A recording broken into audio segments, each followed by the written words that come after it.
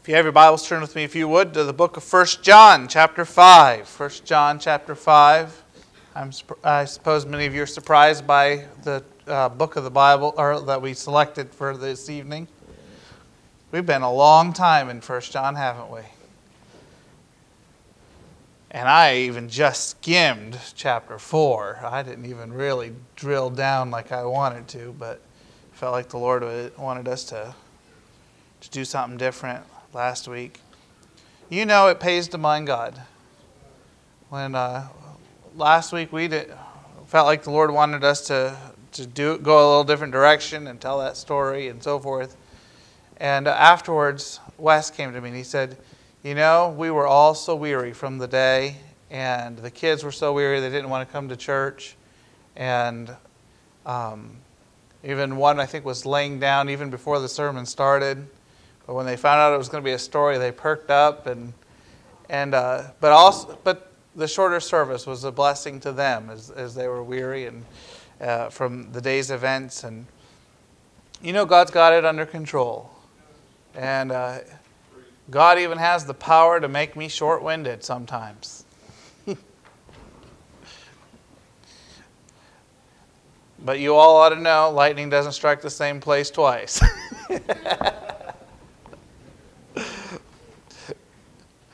I make no promises about tonight, whether long or short. I'm just going to try to mind the Lord. But I invite you to stand with me for the reading of God's Word. I will say this. 3 points to my message, but they're week. So,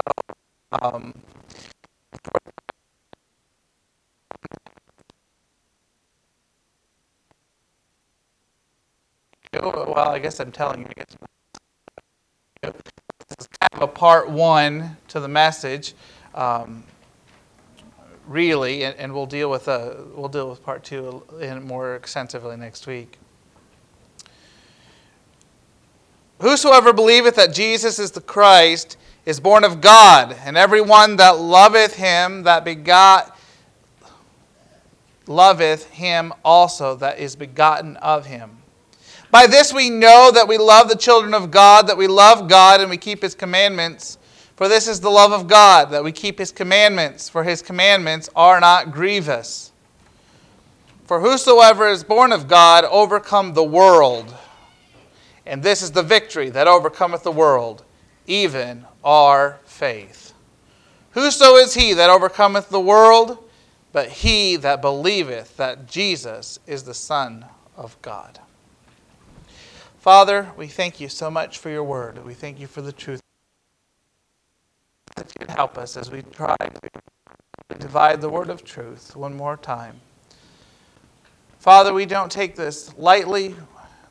Don't take this responsibility carelessly, but we ask, Father, that you would help us to be diligent and careful. We ask these things in your precious name. Amen. You may be seated. Children's song. I almost had us sing it tonight, but I didn't know how you adults would do singing a children's song. A little children's song that goes, if you're saved and you know it, clap your hands. You all know that? Some of you are, yeah, you know it. Then stomp your feet. There's even a verse that says, shout amen. I would have liked to have heard that.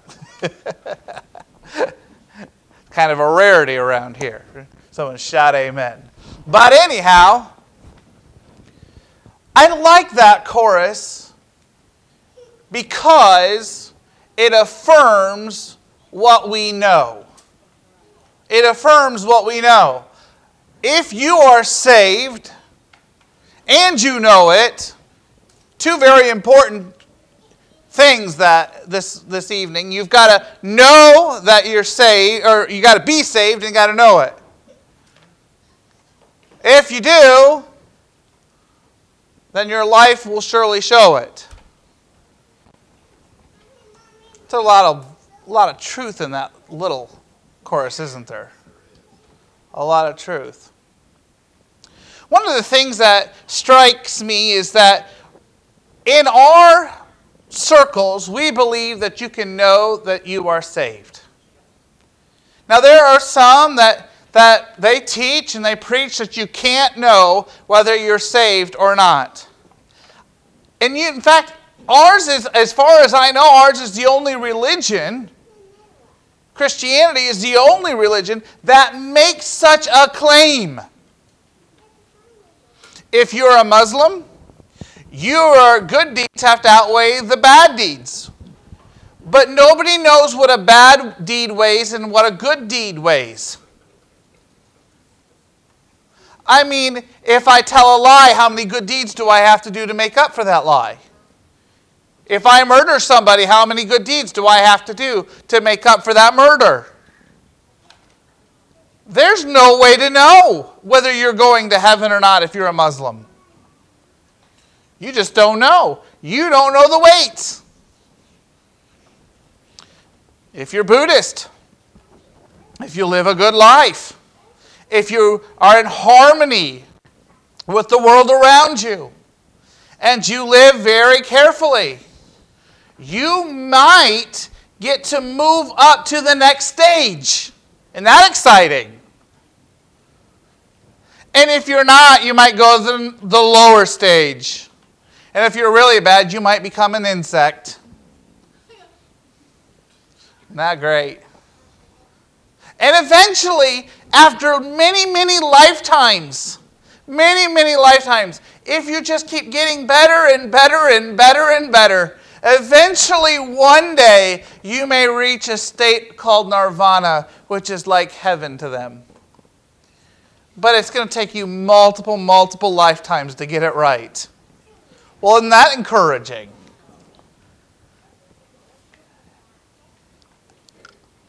That sounds pretty discouraging to me. Ours is the only faith where you can know that you know that you know that you are right with your God. What an encouraging thing this evening. John gives us 4, and I'm only going to deal with 3, but he gives us, and not even in our text, I didn't even go on to the last one. Let me give you the last one. I'll tell you just so that when I'm preaching this, you're going to say he's missing one. The fourth point, the next week is on the witness. Okay, so we're going to skip the witness. That's next week. But we're going to talk about the 3 evidences that you know that you are saved. You say, why do we need to know that, preacher? You don't think we're saved? Well, sometimes I want... No. That's not what I mean. Why we need to have this message is a couple of reasons. One, we need to know that we are saved so that we're not seeking holiness when we need to be seeking salvation. There's a lot of people who are seeking holiness. They come to the altar. They're asking God to sanctify them. They come back. They testify to getting sanctified when they really got saved. It's happened many, many times as I've worked with people around the altar, as I'm working with them, and they're saying they're praying to get sanctified, and you ask them about the carnal traits, and they're telling you about the sins that they are committing. And you go, oh no. It's not helpful. So we need to know that we're saved so that we can know that we're sanctified, so that you're not someone who's going around professing to be sanctified when you've only been saved. It's important. So that's one of the first reasons. The second reason that we need to know that we're saved is so that we can have confidence when we pray. We need to have the confidence because we know that God hears those who are saved. He hears their prayers. So I want to boost our confidence a little bit. You know, one of the things that troubles me is when people have a hard time getting saved. And they get up, and maybe this is the third reason, I guess, that we ought to have a message like this. There are some young people at camp that just never could get through. It just broke my heart. They just never felt like they were saved. They could get it. And I think maybe just having a little sermon like this might help us a little bit, so that we can know that we have it, so we're not struggling around an altar trying to get saved when we're already saved. You know, it's really easy to get saved.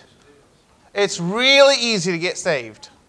You know, some time ago, there was a huge disagreement, a theological debate, and I try to keep on my finger on the pulse of the theological debates and going on in the church world. And I don't remember, this is 3-4 years ago now, there was a huge debate over the idolatry of the sinner's prayer and whether it was effective or not. And I said, oh, brother. It's not the sinner's prayer that's the problem. What's the problem is whether the person speaking it means what they're saying or not. It's not the prayer that even saves us. There is no magic prayer that saves anybody. And you don't even have to have the right words or the right formula, or even, there's none of that's needed. None of that is needed. Say, how do you know? Well, I can tell you about a man who was cussing and swearing about 10 minutes before he got saved. He's in the Bible. Thief on the cross who's cursing out the Lord and saying, and the Bible says he was joining in with the other guy.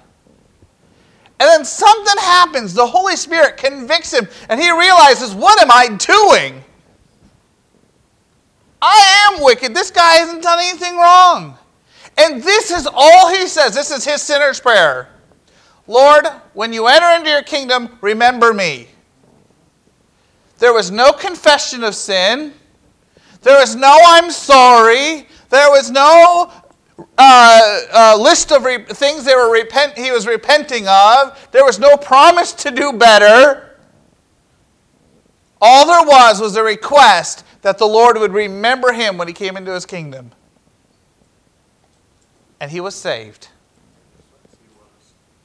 Jesus said to him, I tell you, today you will be with me in paradise. And here's the thing. The thief believed Christ. And when he believed what Jesus said, the work was done. It's not hard to get saved, folks. It's not hard to get saved. I probably told you this story. It's my favorite salvation story. And I maybe have told you even already this. And since I've been back, I don't care. I'm going to tell you again because it's my favorite salvation story. On the mission field, little boy, shepherd boy, never been to church. Never ever been to church before. Missionary was speaking. And wouldn't you know, the Lord had the preacher to speak on the Good Shepherd. And the Lord was faithful to that little boy. That little boy, when the altar call was given, he went forward. But he didn't know how to pray. He'd never been to church. He didn't know anything about church. All he knew was that the preacher said that Jesus was the Good Shepherd who was looking for the lost sheep. And he looked for lost sheep. And you know, he said, when I'm looking for a lost sheep, I look for a sheep that's bleeding. And so that kid put back his head and started bleeding like a sheep. And God saved him without words. It was belief in a shepherd Savior. It's not hard to get saved. It's not hard to get saved. In fact, I believe getting saved is just about the easiest thing in the whole wide world to do, because it's God's will that none would perish.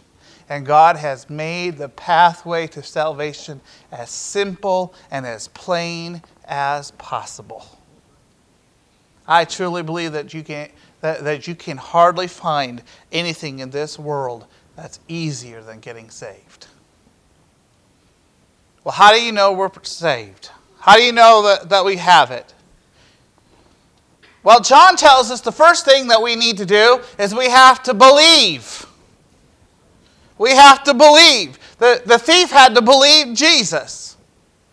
The shepherd boy had to believe that Jesus was searching for him. We have to believe. Say, do we have to have it all right? No. Do you have to know all the details and have it all figured out? No. You know, there's a song in I think it's in our hymn book. I guess I didn't look it up to make sure. Sometimes I think songs are in our hymn book and they're not in there, and I don't know what the publisher was doing when they left that one out. But you know, there's a hymn in there that says, "Tell me that name again." You know how that song came about? A lady on a mission field got saved. First time she heard about Jesus, and as she's leaving, she realizes before she gets home, she forgot the name of the one who saved her. So she had to go back to the missionary and say, "Tell me his name again." That was the inspiration for that song. That she couldn't even remember Jesus' name, but she knew that the work was done. She believed in a Savior who came for her. Now, I want to tell you how, there's a lot of people who struggle with belief and doubt. They struggle with faith, and all this gets muddled. And I think the best definition that I've ever come across for belief and faith is this: it's how you act. It's how you act. If you believe something, you act in that way.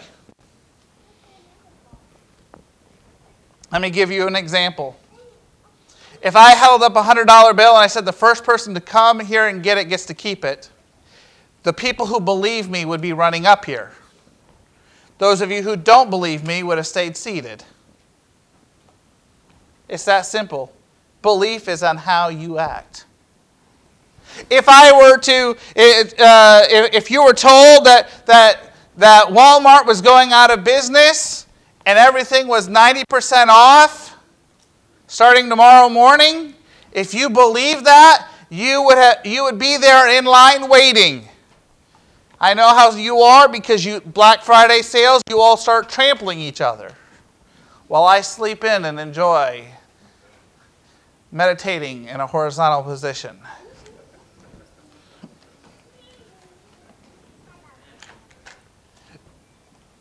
What you believe is how you act. It's how you act. Belief is not a feeling. It's not an emotion. It is your act of the will to do what you believe. If you want to know whether you believe Jesus is Savior or not, it's this: did you act on it? When I didn't understand that, I'd read the scripture and I'd say, now wait a minute, I don't understand. Because Satan believes, the Bible says that the demons believe and tremble. But when I begin to understand, when you act on it is the difference. There are lots of people that I know who are no closer to being saved than they ever were. But they believe Jesus was the Savior. They believe He's God. But they they believe it in their mind. I know there has to be a God. I know that it makes sense for Jesus to be God. I understand all that. Maybe they grew up in church. And they believe everything in the Bible. But they don't act on it. Do they believe it? Not really. Not really. If you truly believed that you were going to a place where you were going to be in torment forever, if you truly believe that, you would do everything to avoid that. When you put your hand accidentally on a hot stove, you move it quickly. If you got any sense at all. I had a coworker when I was a young person who did not have the ability to feel heat. They had they had some kind of problem. They could not tell if something was hot or cold at all. As I understood it, she had to have someone set her shower for her. Because if she were to run it herself, she may scald herself. If she couldn't feel heat, I don't know why she didn't just use cold. I didn't think of that to ask her then. But she had no ability, according to her, to be able to have the sensation that she was being burnt.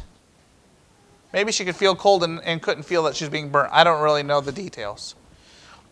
And we would think, man, not to have to feel pain of getting burnt, that would be awful great, but it was awful miserable for her. Because she put her hand on a hot stove, she wouldn't know she was burning her hand. And the medical trauma that could be.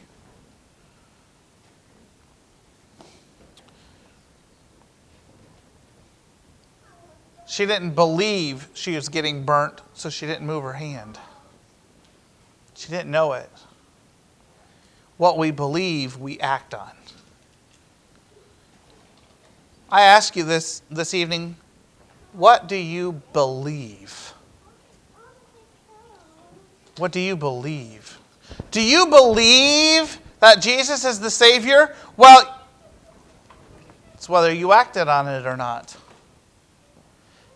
We sang tonight, it's one of the most, I think, beautiful word pictures in all of our hymns. We sang it tonight about Jesus standing at our heart's door, mid sunshine and rain, waiting patiently an entrance to gain. It's one of the most beautiful word pictures in all of our hymns. Not saying there aren't other beautiful ones. But every time we sing that song, I just marvel at that word picture.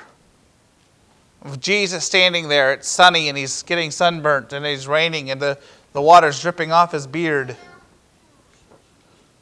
You say, that's a little silly, preacher. Well, I don't think it really is. As he walked upon the face of this earth, he had no pillow, he had no home. And I wonder how sunburnt he was. And I wonder how often he had no shelter from the rain and the storms. And he had to wait patiently as he knocked on my heart's door. And how many times did I turn him away? Even after I knew that he was Savior, I didn't make him my Savior. I didn't act on it. Oh, that we would act in such a way that we would know that we were saved.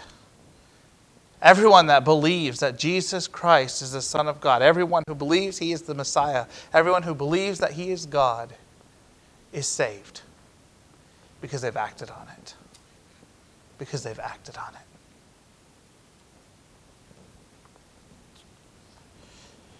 The second thing that he says,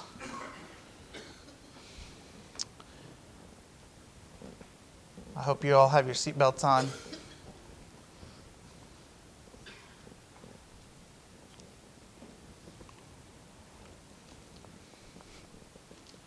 I'm not trying to keep you in suspense. I'm just afraid someone's going to throw something at me. I'm trying to look to see who's most likely. Jimmy's got his songbook. Thank you, Jimmy. I appreciate that. He's a poor shot. I'm going to go stand over here. Well, I don't know if I stand close to my wife. She will. All right, I'm standing way back here. Our relationships with each other are right. I heard things, but I didn't see anything coming, so. He says, we love the children of God. Now, I'd love to say that this means just the church, but I don't think it does. I think it means our neighbor and our enemy, and I think it means the person at work that annoys us the most. I think it means the town drunk. I think it means everybody. And if that's the case, John tells us that if we want to know if we're saved, we've got a right relationship with everyone as much as possible. And we love those even if they don't love us back. Wow. How much do you love the Lord? As much as you love the person you love the least. A saved person, folks, we're not even into holiness yet. All right? A saved person has relationships that are clear as much as they can. It means I don't hold on to a grudge. It means that I say I'm sorry for my mistakes and my part in it. Now, they don't have to forgive me for me to have everything right between me and God. They don't have to say, you know what, no problem. I'm glad you said you're sorry. They don't have to do any of that. But a saved person has relationships that are healthy and working well. I believe this is why God gave us families. Because if there's any place that you're going to have problems, it's going to be with your family. A brother is for adversity. Now, it may be that the proverb writer meant that in adversity your brother would come help you out, but sometimes it seemed like growing up my brother was the cause of the adversity.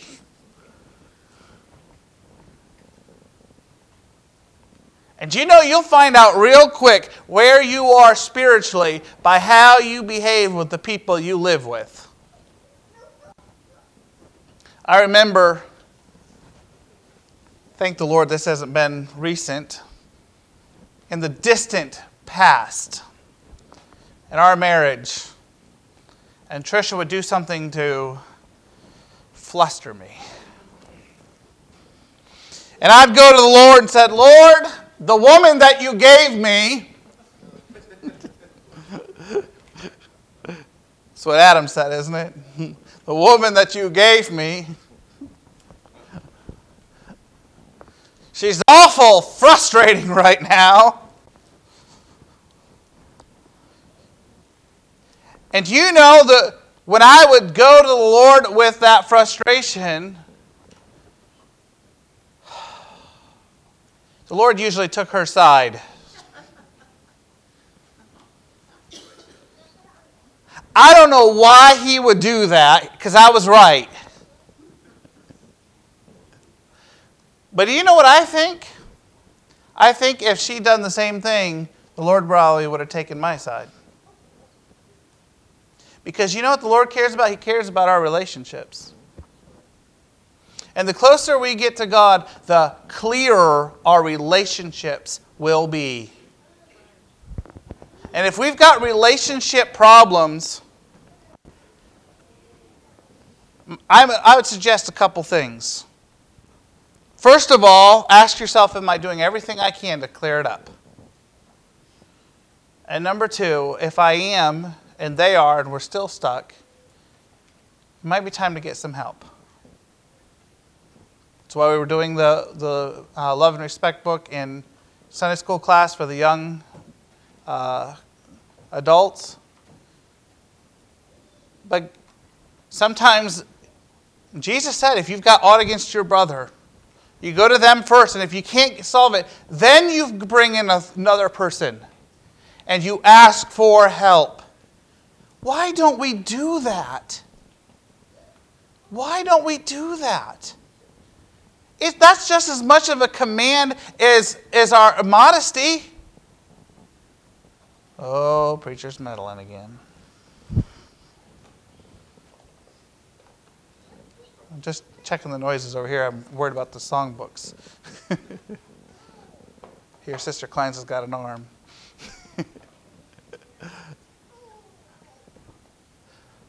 Oh, that the Lord would help us to just mind Him. You know, if I got problems with Dean and I've talked to Dean and we can't settle it, I need to say, Brother Bob, come on and help us. We're trying. We're both serving God. We both love God. We love each other, but we're stuck. Come help us, Brother Bob. Brother Bob says, I can't help you. What a mess. The Bible says then we're supposed to go to the elders of the church. We're supposed to say, all right, board members, come help us. Come help us to solve this. I'm not trying to run Dean down. I'm not trying to make him look bad. I might be the one that's at fault, but come help us. Now, I've been here a year, and never once has anyone ever come to the board and said, solve our problems. We can't solve it.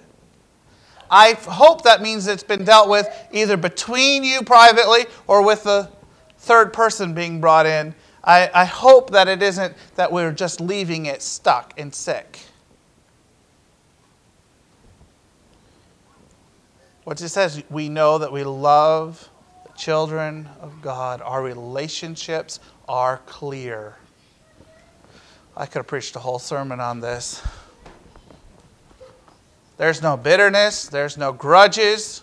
There's no hatred. There's no malice. There's no wish for hurt and pain. There's no avoiding them. I'm not saying that a person who refuses to patch up, that you might not avoid them so that they don't keep hurting you over and over. That's not what I'm talking about. I'm talking about that you've done your best and they've done their best and you're just stuck. That you've gone and you've gotten someone. You're not avoiding the issue. You say, I'm embarrassed to talk to a third person. I don't want to be unkind, but Jesus didn't give you a plan B. That might be harsh, and I don't mean it to be harsh, but there's not another option.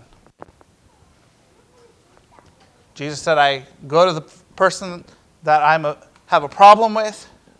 I then bring in a third party. I then go to the elders. We get it worked out. You know, I would love for Altamont to know that this is a church where if there's relationship problems, they can come here and get them solved. Whether it's in their own lives or whether they have something against one of us, that they know this is a place where relationships are clear. Because these are people who are truly saved. Do you know why the Catholic Church has covered up all these sex abuse scandals? Do you know why they did it? It's because they didn't do things God's way. They didn't try to clear up the relationship that had been broken. And and especially those that did these terrible crimes, he did not remove them from positions that could continue to keep hurting people. And do you know what happens when you have situations like that? People begin to know that nothing will be done about it anyways, and so they quit doing things God's way because people in authority aren't doing things God's way. And those of us who've been elected to positions of leadership, whether it's board or whether it's other positions, we better be careful that we don't send the message to others in the church and to those in the community that we're willing to do things our own way and not God's way if it protects us and makes us look good. And this is why perhaps I'm being a little straight and a little maybe even harsh, and I don't mean that at all tonight, when I say God, that Christ himself, when he laid out what to do when we have aught against a brother, didn't give us another option. Even if you're embarrassed, even if it's difficult, this is the formula for getting things done right in a way that honors and pleases God. And if we stray from that in any way, there are consequences. There are dire consequences, and the Catholic Church is facing them right now because they didn't do things God's way.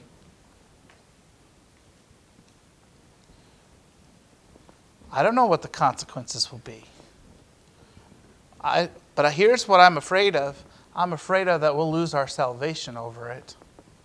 Because John said that we know that we're saved with the evidence One of the 4 evidences that we're saved is that our relationships are clear as best as we can make them.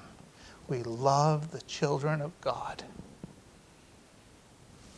And I find that powerful this evening. And I find it challenging because I want to make sure that I love the Lord and I obey Him in this area of keeping the channels clear. And finally,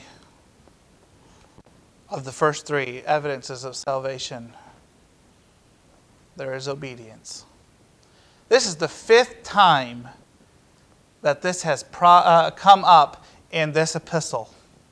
That if you love God, you will keep His commandments. The 5th time that this has come up. Do you think it's important to John? You know, I had a teacher that used to say, if I say it more than once, there's a good chance it's on the test. When God says something more than once, there's a good chance it's on the test. How do we know that you're a child of God? You've overcome the world. You're not sinning. I don't understand the churches that teach a sinning religion. John says you won't sin. You'll stop sinning. This is not holiness, folks. We're not even to that point yet. This is salvation. If you are sinning, you're not a candidate for holiness. Oh, that I wish that I could drill that into the heart of everyone here and across our movement, that we cannot get sanctified while we are practicing sin. If you're going to the altar and you feel better when you leave, you might have gotten saved, but you didn't get sanctified. We are still we're still in kindergarten spiritually. This is salvation. This is getting into the door. We are obedient to God. If you're not obeying God, you're not saved. I didn't say you weren't sanctified. Folks, I want to be clear. And I don't mean to be repetitious, but if John can say it 5 times, I ought to be able to say it a couple times too. We've got to understand this basic principle. Jesus said, if you love me, you will keep my commandments. You cannot have a clear relationship with God while there's sin in between. And I'm talking about willful transgressions of the known law of God. Appreciated what Brother Bob said this morning in Sunday school class. In our theology, we often ignore the sins of ignorance. The fact that we need continual cleansing from sins that perhaps we don't understand as sin in our life. But oh, that we would understand that if we know it's God's law and He has said this is what His will is, and we violate it, that we have violated the relationship. There are times that my children do things I wish they wouldn't have done, but they didn't know. I remember, and I'll use my own, I won't embarrass them, I'll tell one of my own. I remember when I was a little guy, I don't even know if I was old enough to go to school. I woke up early on a Saturday morning and got my brother involved in my scheme. And this was my great scheme. I was going to make my parents breakfast in bed. 4 or 5 years old, I was not Chef Boyardee. I wasn't Aunt Jemima either. And what my parents woke up to was not breakfast in bed, it was a mess.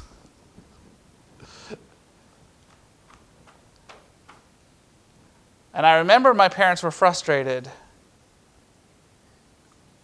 but there was no malice in my heart. There was no sin in my heart. There was no direct disobedience to what the known will of my parents. In fact, it was just the opposite. And I can remember times when I first got saved, I look back and I go, oh, that was kind of dumb. In fact, that was a lot dumb. I thought I was trying to please the Lord. I thought God would be honored in it. And that, a little bit of wildfire maybe. Maybe a little too much zealousness. Do you know what, folks?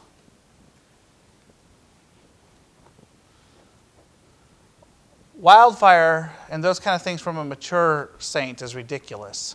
But from a new convert, it's precious. It's precious.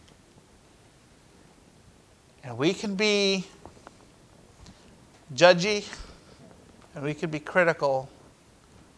But when it comes to a new convert who's in their zealousness to please the Lord, maybe goes a little too far, and maybe just needs some correcting and needs some education, we better be really careful.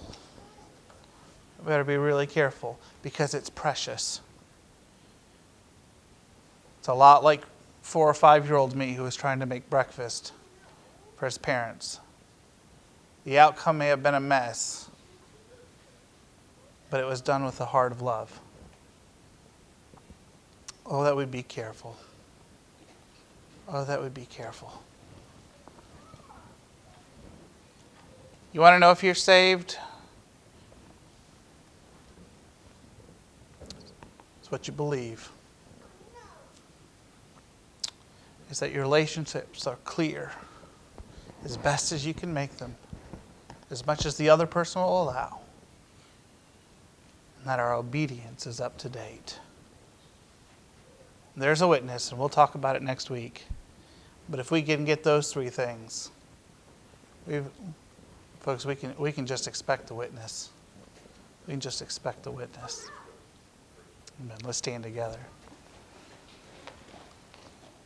I trust everyone will have a happy Labor Day tomorrow.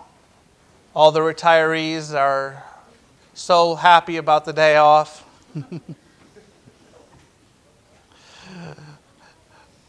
But we're praising God that we can know that we know that we know that we are saved. Amen. Brother Vaughn, would you dismiss us in prayer?